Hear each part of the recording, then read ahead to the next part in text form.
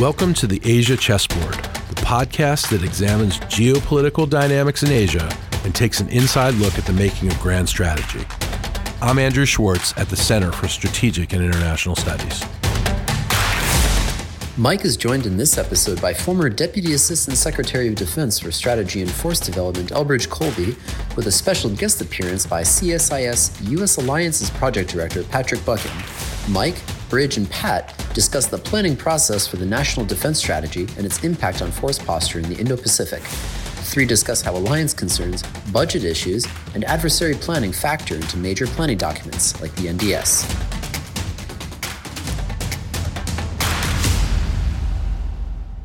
Welcome back to the Asia Chessboard. I'm joined by Elbridge Colby and Pat Buchan.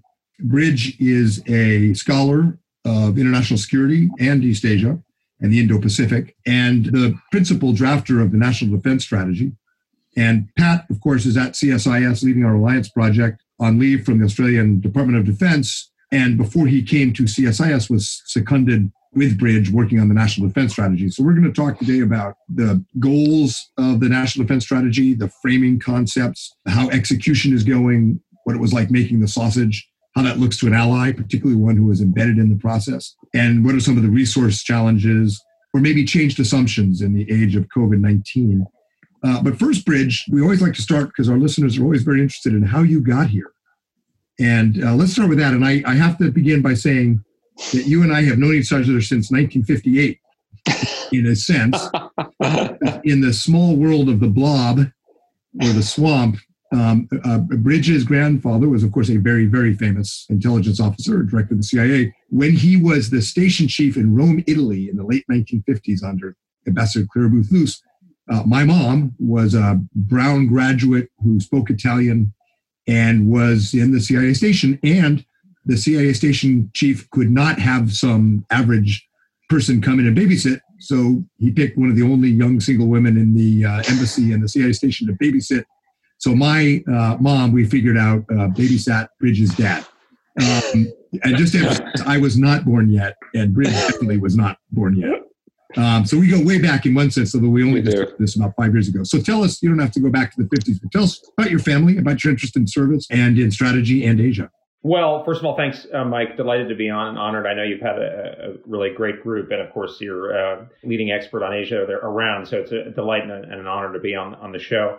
You've kind of tipped my hand a little bit. I would say that I think, like you, it was sort of in the air. One of the few things that I sort of took maybe a little bit on faith in my family background was just an interest in national security and serving in some capacity in the foreign and national security realm. Actually, my grandfather's father was a career Army officer, sort of an early military intellectual. And my father, even though he's a businessman, I actually grew up in Asia, and that's kind of one of the roots of my interest in Asia. But he'd always inculcated and encouraged an interest in national security. And so as I've worked on my bio over the years, I've made it look more and more linear in a way that's probably not accurate. I think I always had an interest in national security, but it's taken me some time to figure out. So initially I worked on some of the intelligence reform issues, why the Iraq intelligence was wrong. And then I got really interested, actually in all places in law school, in the questions of deterrence, which brought me to nuclear weapons. That's kind of the entry point in which I came into high grand strategy. As far as I know, Georgetown Law School doesn't teach nuclear deterrence theory. So how did this happen in law school? Yeah, well, probably not. Well, maybe it is a good ad for Yale Law School, but Yale, where I went, it's always had a little bit of a slipstream for people who are interested in the kind of national security and broader questions. I sort of have taken it to the extreme. I mean, obviously, there's a very distinguished group of people like Steve Hadley and Richard Danzig and so forth, who actually are excellent lawyers in addition to being national security professionals. I dropped the excellent lawyer aspect. I actually only half-jokingly say I'm the third generation of failed lawyer. My grandfather practiced for a while before he joined the agency, like your mom.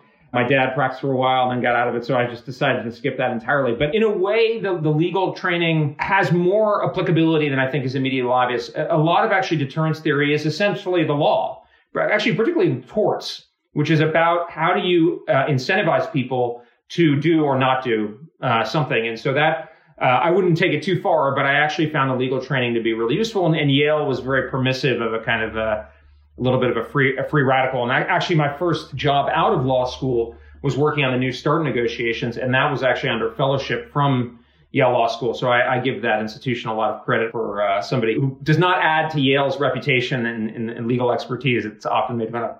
But I would say that kind of got me in more and more into the defense strategy. I started in the kind of nuclear realm. But actually, one of the things I would say, kind of bringing it into the NDS for a second, is that one of the things that I brought, I would say from my personal experience, the NDS was a background in the sort of, I use high, I don't mean to kind of be tendentious about it, or moralistic about it, but kind of the high strategy of nuclear strategy of the Cold War, which has really fallen out of the grand strategy discussion a lot since the end of the Cold War.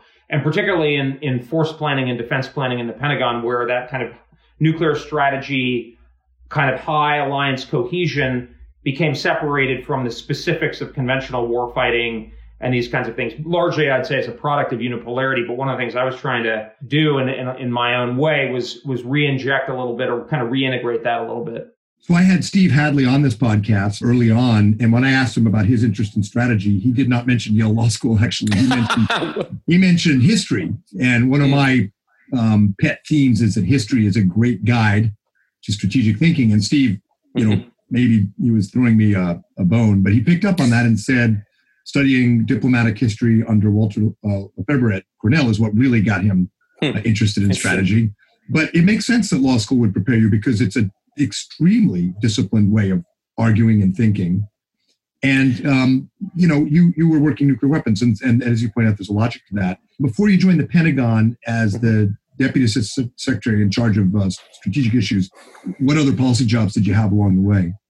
Sure. Well, and actually, maybe I'll go back for a second, because I would say my real interest in strategy per se, I would say General Secretary Mattis, somebody said that he always has sort of a crucible experience for trying to understand an individual's formation. I would say my possibly as a product of my age, my kind of crucible experience was the debates over the Iraq War. I didn't serve in the military or anything, but a lot of it I go back to actually my good friend who was, you may know Mike, Roman Martinez, who was on the NSC working in Iraq and was out in Baghdad. And he and I would have titanic debates about the Iraq War.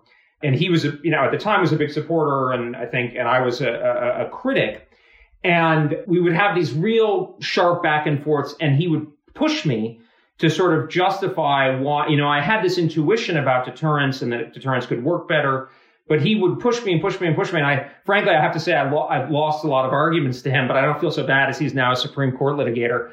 But I think that kind of set me on the path of saying, okay, I need to figure this out. I got involved in some of the intelligence reform issues, as I mentioned, the President's Commission on the Iraq intelligence in 2004-05, then working for Ambassador Negroponte when he was setting up the Office of the DNI. But trying to think through, and then when I went to law school, I used a lot of time to try to get deeper into that, led me to the deterrence kind of literature, then that New START job. And then I left, being a Republican, I left the Pentagon in 2010. And I was first at CNA, which is one of the defense federally funded research and development centers. I spent a couple months there too, after yeah. So working primarily on strategic issues. And then at CNAS, which I joined in 2014 when Bob Work was the CEO, and then when Michelle Flournoy, and working with people like Sean Brimley and Eli Ratner and those people. And what I would say on that is, it's interesting. I kind of evolved out of the nuclear issues a little bit. Even before I went into the Pentagon, I remember I was presenting on I really got interested in this issues of escalation and limited war, because it seems to me this is kind of where my thinking led, which bears to the NDS. But I think I presented to a group that Jan Nolan had a few years ago. And Charlie Glazer said, that's interesting presentation on nuclear strategy. It's not really what you're talking about is not nuclear strategy. You're talking about a conventional issue. And I kind of, sort of obvious when he said it. I mean, he's a brilliant guy, but it was kind of like I'd kind of thought myself into a different space, kind of grounded and proceeding from that nuclear strategy background, but thinking about the problem, it led me to a different place, which is how I got into the kind of the fait accompli and the escalation management and so many things that are in the NDS kind of logic. So how'd you get the pen on the national defense strategy? Honestly, I usually say through no fault of my own, or through no fault's not the right word. Jokingly, I mean, it was an enormous honor. Serendipity, honestly. I think I don't know how the selection process went, but I became the Deputy Assistant Secretary for Strategy and Force Development in May of 2017. By that point, Secretary Mattis had already been the secretary for a couple of months. And he and his staff had already structured a system in which it was going to be a small team, and Pat knows this very well, and played a really important role in a lot of these issues, a small team reporting directly to him. And I always, I'm a structuralist, I'm a realist. I think the most important thing that happened at the NDS was Secretary Mattis's decision not to have a typical QDR, quadrennial defense review, not to have 50 people on each team led by a 2-star, which essentially leads to attrition and bureaucratic warfare, and you end up not so far where you started. Instead, he said, I'm going to have this DASD and a guy from the Joint Staff reporting directly to me and eventually the Deputy Secretary as well, composed of 15 to 20 people, half of them civilians, individuals from each of the services. He specifically said, I don't want flag officers, as I understand it, because he wanted people who would have more freedom, would not be sort of kind of only staff, but really participate themselves and iterate with him. So I think that's sort of, I'd never met him before. Obviously I knew him by his incredible reputation, but I kind of fell into that. In some ways it would have been more natural given my background to go to the nuclear job, but I'm really, that's an incredibly important job, and Rob Super's done a tremendous job there. I'm really happy that I, ended up in the strategy job, because I think it was just such an amazing group and team and window. So normally the national defense strategy, or the reports I worked on in the Pentagon in the 90s, the East Asia strategic reports, the first thing we would do is study the national security strategy from the White House, and at a minimum, not piss off the president, and ideally craft a defense strategy that fits into the national grand strategy. Doesn't always happen that way. I remember the Bush administration, Secretary Rumsfeld didn't really care what the White House thought, especially the NFC staff. So it was a little more of a to and fro. And the Quadrennial Defense Reviews had a life of their own that sort of lived independently of whatever was coming out of the White House.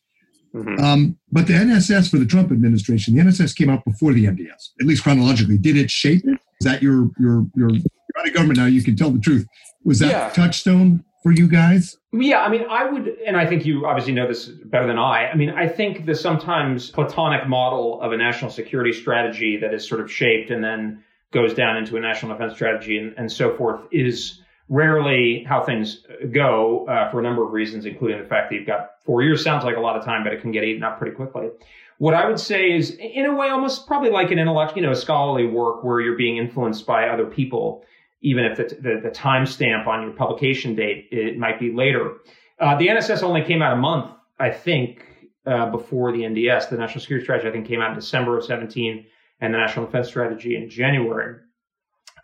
What I will say is that Nadia Shadlow, who was the primary lead on the National Security Strategy, and I would talk all the time, very close cooperation, and I was participating in all of her meetings, or somebody from the team did, and there was a kind of a less formal interaction that went through. And of course, Nadia, I think already knew Mattis a little bit from her background, so there was a cross-pollination or whatever you want to call it.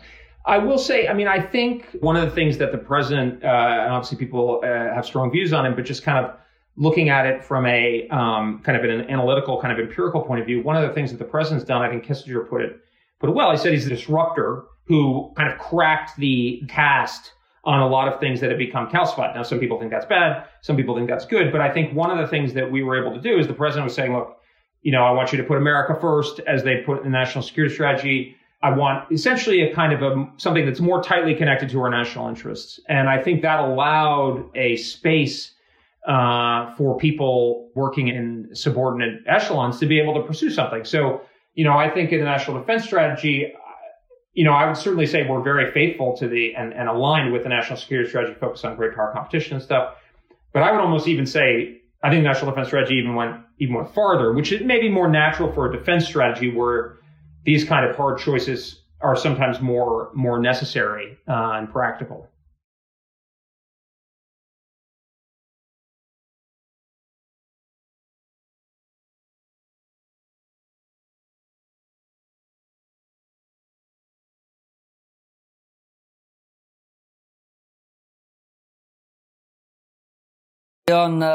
With my current boss and my former boss, so it's a unique opportunity.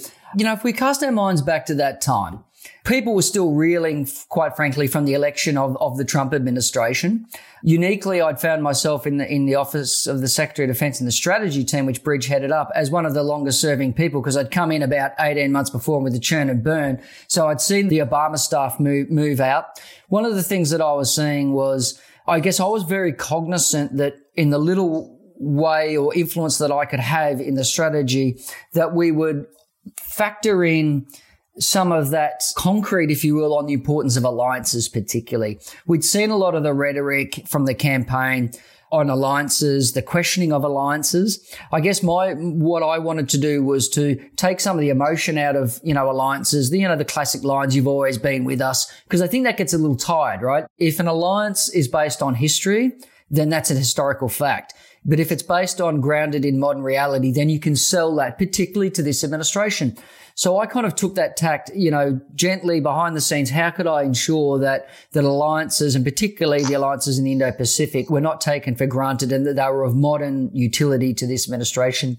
Particularly some of the folks we did see over at the White House in those first few months, I guess obviously took a very questioning line to alliances. A lot of those folks didn't hang around. So that was the sort of small role I'd like to play when I was in support to Bridge, who obviously had the pen.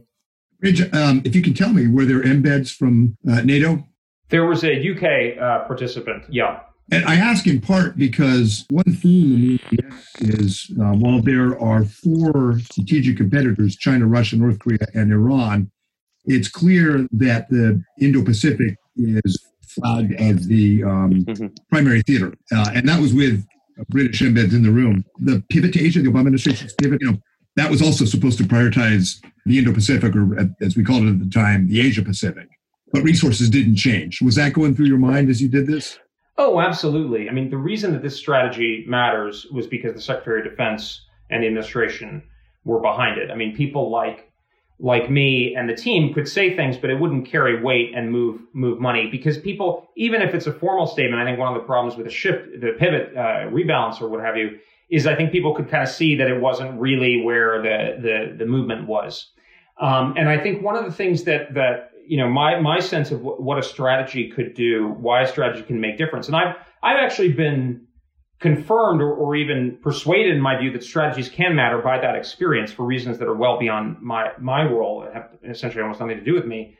But if an empowered leader or, leadership cadre makes a clear statement, assumes the hard choices and political risk unto themselves, and provides a degree of clarity and builds upon an existing recognition. I mean, there's a great Kissinger line. There's so many great Kissinger lines, even if he's not always right by any stretch, but, which is like great acts of statecraft are not products of virtuoso performance. They have to reflect underlying realities. So Bob Work is somebody I've known for a long time. I've had tremendous admiration for a long time. He was the deputy secretary for some of the critical early months of that period. A lot of the stuff that he was doing from the period of 2014 and in his individual case before that, but from the time he was Deputy Secretary of Defense, were absolutely critical. Some of the things that Dave Ochmanek was talking about in 2014, 2015, these are absolutely right. And these were in a way that I actually analogize to a lot of things that the Reagan administration, I think, rightly did and rightly gets credit for. We're building on things that the Carter administration, even the Nixon Ford administrations had started to see. I mean, if you look at the Army's big programs of the 80s, those had all started.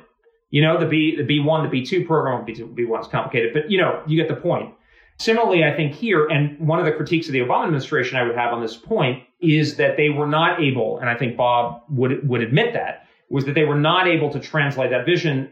And that was for a number of different reasons. But I think what Secretary Mattis was trying to do and what Secretary Esper has really continued trying to do is to say, I, as the secretary, I, as the president's empowered individual, as confirmed by the Senate, et cetera, I am committed to this. I'm committed to making these hard choices. I'm not going to mince words about it. I mean, I think there was a little bit with the pivot to Asia. And again, I agree with the substance, but which was kind of yes, we're pivoting. The one I always kind of go to is like 60% of U.S. naval assets are deployed in the Pacific. And, anybody who kind of peeled back the onion on that saw that was kind of like an accounting trick a little bit that was explaining something that was already there. It wasn't actually moving the hard decisions. At the time, I felt like the Pentagon had a pretty clear, the Obama administration Pentagon had a pretty clear idea of ends, ways, and means. They saw unambiguously, particularly after 2010-11, that China was a strategic competitor. They just weren't allowed to say it. And Bob Hort, as the deputy, was the workhorse who made sure that Ways and Means fit the ends of preventing that rival, that strategic competitor from undercutting our alliances and so forth. I think the problem with the pivot was that the premise itself was not something that people agreed on. So I've written this, but I heard both Secretary Hillary Clinton and Secretary John Kerry talk about China, and it was very clear to me, and you don't have to look at too many of their public statements to understand this, that John Kerry did not think at the time that China was a strategic competitor. Hillary Clinton did. So they had trouble defining or agreeing on the ends. Absolutely. The assumption. I think that's right. And I think one of the great strengths of the NSS and the NDS was clearly defining strategic competition and not losing that competition, maintaining our primacy, which is open to a lot of different interpretation, as we have against, as I wrote in my book, Britain, Germany, Japan, Soviets. Where I was a little less certain about the NDS, I'll have to say, and the NSS is, what were the assumptions? So a lot of us looked at it and thought, good on you, to use an Australianism. You've called a spade, we're in strategic competition, but what are the assumptions? Do we think China's shapeable? Do we think China is now on a trajectory where we are basically going to have to defend ourselves? It wasn't so clear. Maybe it wasn't something you could state. Yeah. What can you tell us now about some of the assumptions about the nature of that competition? Candidly, one of the frustrations I had is that the National Defense Strategy, unlike the National Security Strategy, the actual document is a classified document. My personal view, also the view of the NDS Commission, was that the vast majority of that could have readily been declassified. I think that would have been the right course for multiple reasons. I think Secretary Esper has begun to speak a little bit more candidly about some of the key principles in it. I think the unclassified summary of the National Defense Strategy gives you very, very thin sense of what the National Defense Strategy is actually talking about. And that, of course, sounds like I'm just hiding behind a wall of classification, which I actually hate doing. So I resort to that all the time. Don't worry. Yeah, exactly. Right. Brilliant paper that it will never be declassified. The one thing I will say, in since it's been cleared and so forth, is I gave some testimony to the Senate Armed Services Committee at the beginting of last year, at the beginning of 2019, which I think goes in a little bit more detail, less on the assumptions that you're talking about, which I'll get to in a sec, because I don't think there are any issues there, but particularly on how you walk down that ends, ways, means line that you're talking about. And actually, you can see some of it reflected in the report of the National Defense Strategy Commission in some of its critiques. For instance, the National Defense Strategy Commission critiqued the National Defense Strategy for taking too much risk and for emphasizing capability over capacity, which by inference, of course, tells you where it was, by too much prioritization of the Asia-Pacific, for instance.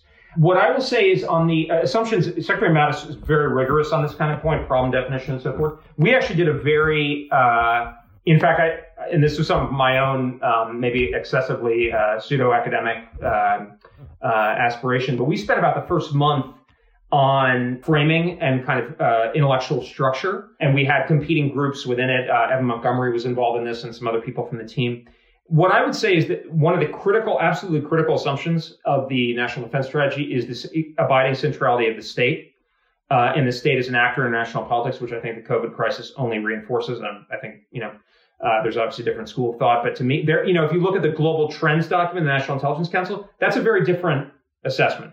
Our assessment, which was shared by other parts of the U.S. government, was that the state is the central actor, and kind of hard power is what really drives that. And that leads you very, very quickly both to China as the primary challenge and the Asia-Pacific, given its wealth and economic development and potential to translate that into military power, as the central theater. And so the National Defense Strategy is much clearer than any document, I think, in recent memory, in saying that this is the core problem. The solution is a restoration of American military power and addressing the erosion of American conventional military superiority, but it has a particular theory of victory, if you will, which is largely defeating the red theory of victory. And this is kind of what my book, which I'm leaning very heavily on your superb book, Mike, in it, is about matching that political objective, which is essentially coalition defense.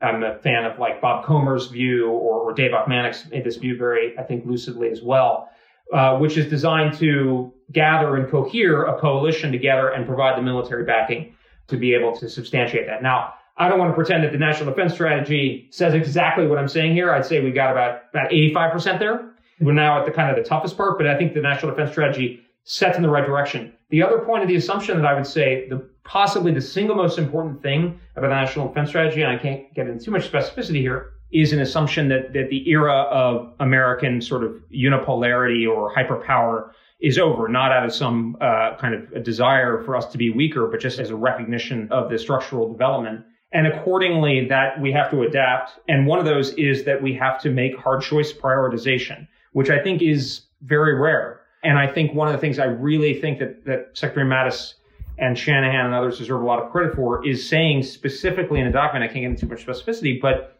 these are the things I want you to do less of. I mean, I remember, because one of the good things about my job was that I was the strategy guy, but also as the policy representative in the budget deliberations.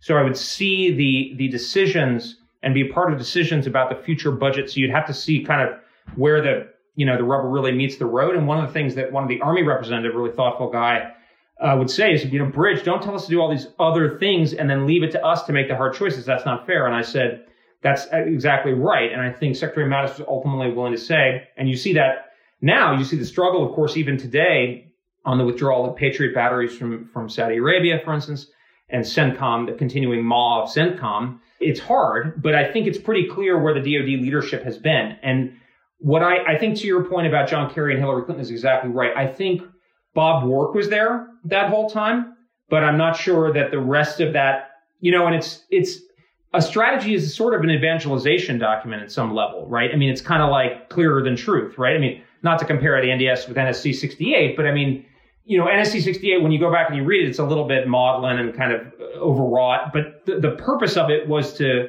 activate the mass mind of government, right? And to make it clear how serious the situation was, reorder resources and so forth, help the war in Korea and so forth. But I think that's the contribution of the NDS, is not saying, oh, it's this brilliant thing that people haven't thought of. No, it's actually building on a lot of stuff, but it's actually taking these hard steps that are very politically difficult and personally difficult for a lot of these senior leaders. And that to me is the key aspect of it, or one of them. Pat, sitting in the room for all this in the Pentagon as an embed from Australia, and I have to say it is just so remarkable that we let our closest allies into these most fundamental and sensitive strategic discussions. But where it came out, how do you think it was going to play in Australia and the region? How do you think it did play? The NDS itself. We'll talk about the actual execution in just a sec. Yeah, Mike, I think there are obviously some aspects I could not have been involved in due to national classifications, and that's completely understandable, right? Some of those, there's some family debates that you have that you don't let your cousins involved in, right? And I could completely understand that. My point was this. I became very concerned that white papers, QDRs had become formulaic. That being that every 4 years you sort of get a team together, you crank out some dot points, and it ends up becoming a sort of policy document that sits on the shelves of officials throughout Washington or Canberra or Tokyo, wherever it may be. What was interesting about this, and Bridge alluded to that, I take a slightly contrarian view where Bridge sort of noted that he would have preferred a more open version of the NDS. I'm not sure I fully concur with that, but what this did do, and Bridge did allude to this, where his references to NSC 68, which obviously set forth the containment strategy for the United States, I think this set a marker down, a historical marker down, to say to the American people, to say to the world and to America's friends and adversaries alike, that the United States is now back in the great power game. The last 20 to 25 years of this sort of low intensity conflict, and particularly focused on the Middle East, the CENTCOM theatre, those days are now taking a second tier prioritization for the United States. So that was for me, the most interesting thing was to witness a historical shift and the official policy guidance to recognize that policy shift has now occurred, that, as Bridge noted, that the state is now back central as the security actor on the global stage. So I don't see a Biden campaign or a Biden administration going after the fundamental basis of the NDS, which is strategic competition with China. I think that boat has sailed, so to speak. And for political reasons, but also reasons of just sort of logic and national interest, I don't see a Biden campaign or administration trying to roll that back. Their criticism is going to be about execution. And of course, they'll attack the president for his worldview. And, they'll say to win this blue-red competition, the U.S. must have allies. And we've treated them terribly. And you could read Secretary Mattis's resignation letter and come away thinking it was primarily about how we treated our allies. Part of that is, demands for host nation support that are astronomical. Part of it is, I think, the withdrawal from the Middle East, but part of it is that our allies also want us to play even in a state-centric world. I'm a realist too. I basically agree. But our allies want us to play in the multilateral arena and want us to play in the diplomatic game. So a lot of those are not really problems with the NDS itself. It's kind of about execution. And after our own unilateral military capabilities, the most important force multiplier tool we have is our alliances and our network of alliances. So Bridge, you've been out for a little while. How do you look at that piece of it? Obviously, Secretary Mattis wasn't too happy about the execution on alliances. And I assume that was fundamental to the NDS is getting our alliances up and ready for this. Yeah, I have a different view. And I think on a number of axes, I think that fundamentally we're preaching from the same Bible. But a couple of points. I think that there is going to be a segment of the Democratic national security elite that's going to say, yeah, NDS is great, blah, blah, blah, but we're going to do it smarter. But the reality is that, first of all, it's going to demand a lot of resources, which are going to be hard to generate, especially in a more constrained environment. It's going to involve a lot of controversial and tough stuff where, for instance, you see people saying, we need to work with the Chinese to deal with COVID, to deal with pandemic, that's going to be much of a much stronger impetus on the left side of the aisle. And I think if the quote unquote defense Democrats, many of whom are, great friends of mine and who I have tremendous admiration for, if they ran the world, things might be fine and dandy, but they're not. They're going to run into the why doesn't the Air Force have a bake sale kind of problem. And, and there's going to be this constant, the Republicans in Trump administration are going to have challenges of our own, but the Democrats are going to have this challenge of, do we really need to deploy those intermediate range conventional tip missiles? They're so controversial. And it's going to cause friction in our alliances. And do we really need to push the Germans to step up and do 2% and have not embarrassingly pathetic conventional forces to allocate towards the defense of Eastern NATO? For instance, it's going to be tough.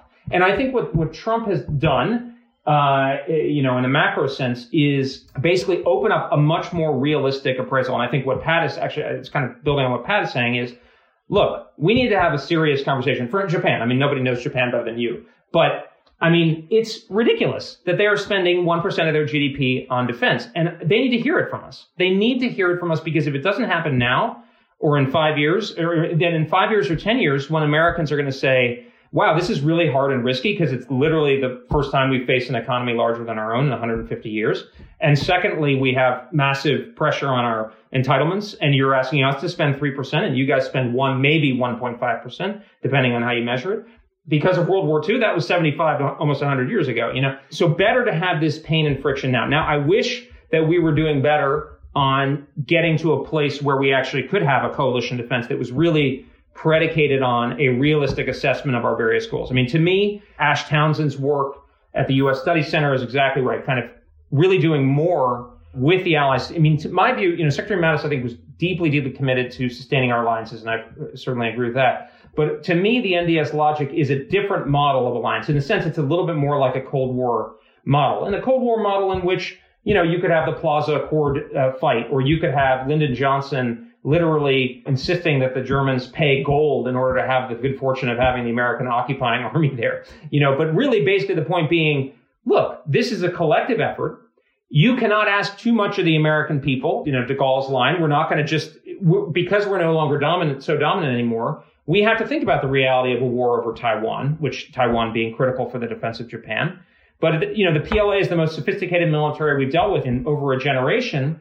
And you can't just assume the American people will pay any price or support any friend. And so I actually think, honestly, if the Democrats come in, they're going to have a really tough situation on the alliance front in a way that they don't quite probably expect, which is that there's this sense that things, particularly in Europe, but probably I don't detect as much in Asia, but you would have a better sense than I, but that things are going to go back to the way they were. Everybody's going to be polite. The Americans are going to say that we expect 2%, but nobody's really going to believe us. And that's not going to fly politically here as well. Yeah, I think some of our friends in the national security establishment around former Vice President Biden know exactly what you're saying and probably worry themselves about part of the new administration, if Biden wins, coming in and saying, well, Trump's gone, now everyone will love us and do what we want. And it ain't going to happen. Right. And the allies, I gave a talk in Canberra last year, and a lot of DFAT defense people. And one of the questioners said, we never win. We get a Republican administration that spends the money, that has the risk tolerance, that stands up to the bad guys. but scares the hell out of everybody, doesn't listen well, yada, yada. Or we get a Democratic administration that listens really well, does the multilateral diplomacy we want, and then does stuff like sequestration, doesn't pay for it. And I said to them, we're still the best restaurant in town. It's just that we have prefix menus and you can't do a la carte. This part of Republicans are like this part of Democrats. So I'll tell you, on the pressure on allies, I don't worry that much about Japan. I think that the Abe government is going to take the gaiatsu, the pressure from Donald Trump, and say internally, yeah, we got to spend a little more. It's not going to be a 400 or 500% increase in host nation support or a doubling of the budget, but it's going to be more. COVID may knock that off, but it'll be more. And what they're going to do is say, you're right. We're going to do more standoff weapons. We're going to do more in space. We're going to take more risk. It's not all about dollars and cents. And I think within the administration, there are going to be people in the Pentagon, the White House, and state who say that's what we want to do.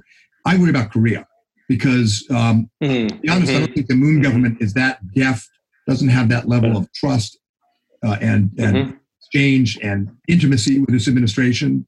I lived through this conservative Republican government, progressive Korean government. But I also worry, to be honest, that within the president's mind and maybe in some of the services, there's a view that maybe we shouldn't be in Korea. And so the risks, I think, of this hardline strategy with Korea are high. And I want to ask about Korea because the NDS and the NSS are very Mahanian. It's a maritime strategy. It's coalitions of like-minded maritime coalition building. It's all, I'm a Mahan guy. I love it. But it's also Mahanian in the sense that Mahan and George Kennan and others who followed him didn't think we should be on the continent of Asia, which leaves Korea in an awfully awkward spot. And I, reading the NDS, thinking about U.S.-Korea alliance, didn't quite get where Korea fits. There's obviously the North Korea problem, but where does the U.S.-Korea alliance fit? Because in my view, that's the alliance in Northeast Asia that the Chinese are targeting. Well, Mike, this is why I should be asking you, because I want to spend this hour hearing what you think. But, I feel like I need to sing for my supper. Honestly, I think you put your finger on a real pressure point just on the Japan issue. I agree with you. In fact, the National Defense Planning Guidelines are probably about as close to the NDS as you can get for a foreign defense strategy. I think Australia is coming along really well. But things kind of make a lot of sense to me in the sense that, okay, Japan, we got to increase capacity, but you're absolutely right. To me, when people talk about the second line of effort for the National Defense Strategy on alliances, what it really is a new approach to alliances. And I think this was in Mattis's mind. He used to talk about he'd never served in a U.S.-only formation. And the model here to me, and I wrote something about this about a year ago in the European context, is back in the day in NATO, there was an American corps or whatever, I think, then a German, then an American, then a German, then a Dutch, then a British Army of the Rhine, and so forth. And you had a coalition defense. Now, it was hard to make that work. But the idea was that the Americans had to give up a lot more of that unipolar discretion. It's not the Donald Rumsfeld attitude of, we don't need allies because they just fly flags. No, you actually need them, which means you actually have to work with them. You have to really collaborate in the planning process. You might have to do joint force development, which I think is something we should really be thinking about, particularly with the closer ones. You have to expand the tent. It's not just the Five Eyes, it's Japan. Japan is the single most important alliance of the United States. And I'm not just saying this because I grew up there or that you're Mr. Japan. I'm saying this because it's the second largest advanced economy in Asia. It's directly in the path of China's pursuit of regional hegemony. Yes, we have shared values, but even better, we have a shared deep structural alignment in preventing China's hegemony. And Japan is also forward in the way that West Germany was. So it's kind of an alignment. So Japan should become more like the FRG of the 1970s and 1980s, which is a robustly well-developed military designed for territorial defense. But that might include space, cyber, some strike capability along the lines you're talking about, but ideally integrated. So anyway, that makes sense. And then Taiwan, which I talk about all the time because I think it's the pain point in the alliance structure. One of the things I'd love to talk to you more about is in writing my book, I've really come to appreciate the sort of archaic or the putatively archaic problem of a defense perimeter. It really is. It's kind of old-fashioned, but it's really important. It's remarkable how, when I was doing my book and I used declassified documents from the NSC from the 50s, it was all about the silent chain. And, geography back, it's just more complicated because we have outer space, biospace, cyberspace. Except you still have to project military power in time and space. But anyway, I didn't mean to ignore it. I was going to get to your Korea problem, but yeah. Korea's, to me, the intellectual, and the U.S.-Korea alliance is the intellectual Gordian knot or the gold prize. And if people could figure that out, we win. Because what the U.S.-Korea alliance represents, a joint and combined alliance. I mean, we do things with the Koreans I wish we could do with the Japanese in terms of planning and jointness and interoperability. And combined commands and all of that. That's an amazing asset. And then, of course, the Korean Peninsula is the linchpin, the fulcrum, the cockpit of Asia. Right. And yet it's incredibly hard for Korea, even conservative Koreans, to play the same game in China competition as Australia or Japan or India. So we really got to figure that one out, I think.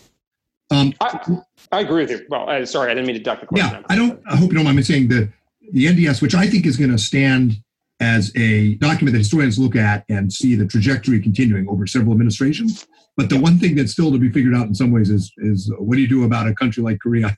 Hey, let me end by asking about your book project and what you're doing. Well, my book project is basically really trying to develop the NDS logic. I mean, the NDS, I think it went a long way in the right direction, but it's a government document and it's a point in time.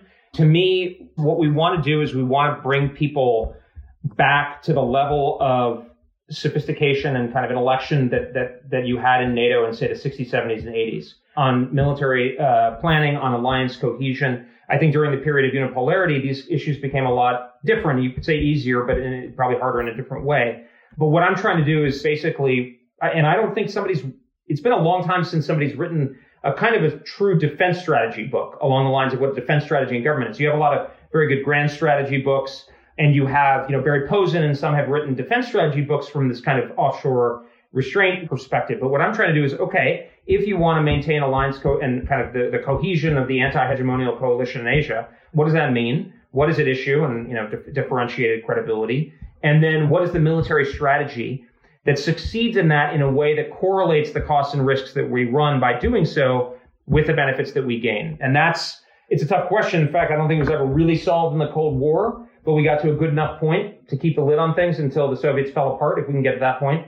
And I'm very concerned about Taiwan because I think Taiwan is our differentiated credibility is on the line. I think it's militarily valuable in the defense of Japan, which is the true, cornerstone of the coalition in Asia, along with India. But China has the capability, increasingly the capability to threaten Taiwan. So that's the book project. I'm hoping to do the first kind of main draft is due in a couple months, and then it's supposed to come out hopefully next year in time to at least be part of the conversation on whatever defense strategy, whether it's another Republican administration or Democrat. And then my main avocation is what we call the Marathon Initiative. So Wes Mitchell, who is the Assistant Secretary of State for Europe, who's been a very close old friend of mine. We're very like-minded kind of, conservative realist types. Have been thinking about this for a while. And this is an initiative that's really designed to just really think laser in on the great power competition, like a think tank, like really to allow us to do the deep thinking, this kind of book, longer projects, while obviously doing kind of public facing stuff as well, but really to give us that opportunity over the long haul. So, Bridge, that is going to be a big contribution. So thanks for taking it on. Thanks for your service. Thanks. I appreciate it. And congratulations on your success. I would like to take some credit since my mom obviously did a critically important job babysitting your dad. Back among other, she was in the 1950s. Working all hours in Rome. Yeah. I assume actually she wasn't babysitting him in the Rome station itself, probably in the residence. Knowing my uncles, that was quite a task. So so maybe your dad wasn't the problem. Well behaved. I was telling me about it was your uncles. Pat, thank you. You obviously had a great boss in the Pentagon. Yeah, I did, and Bridge. I hope you're doing well down there, Mike. Thanks for allowing me to listen in. It was a nice little trip down memory lane of those first 12 months in the Trump administration at the Pentagon, which was a pretty wild ride. Bridge, we'll get you back on when the book's done. Good luck with it. Thanks again. Thanks for listening. For more on strategy and the Asia program's work, visit the CSIS website at csis.org and click on the Asia program page.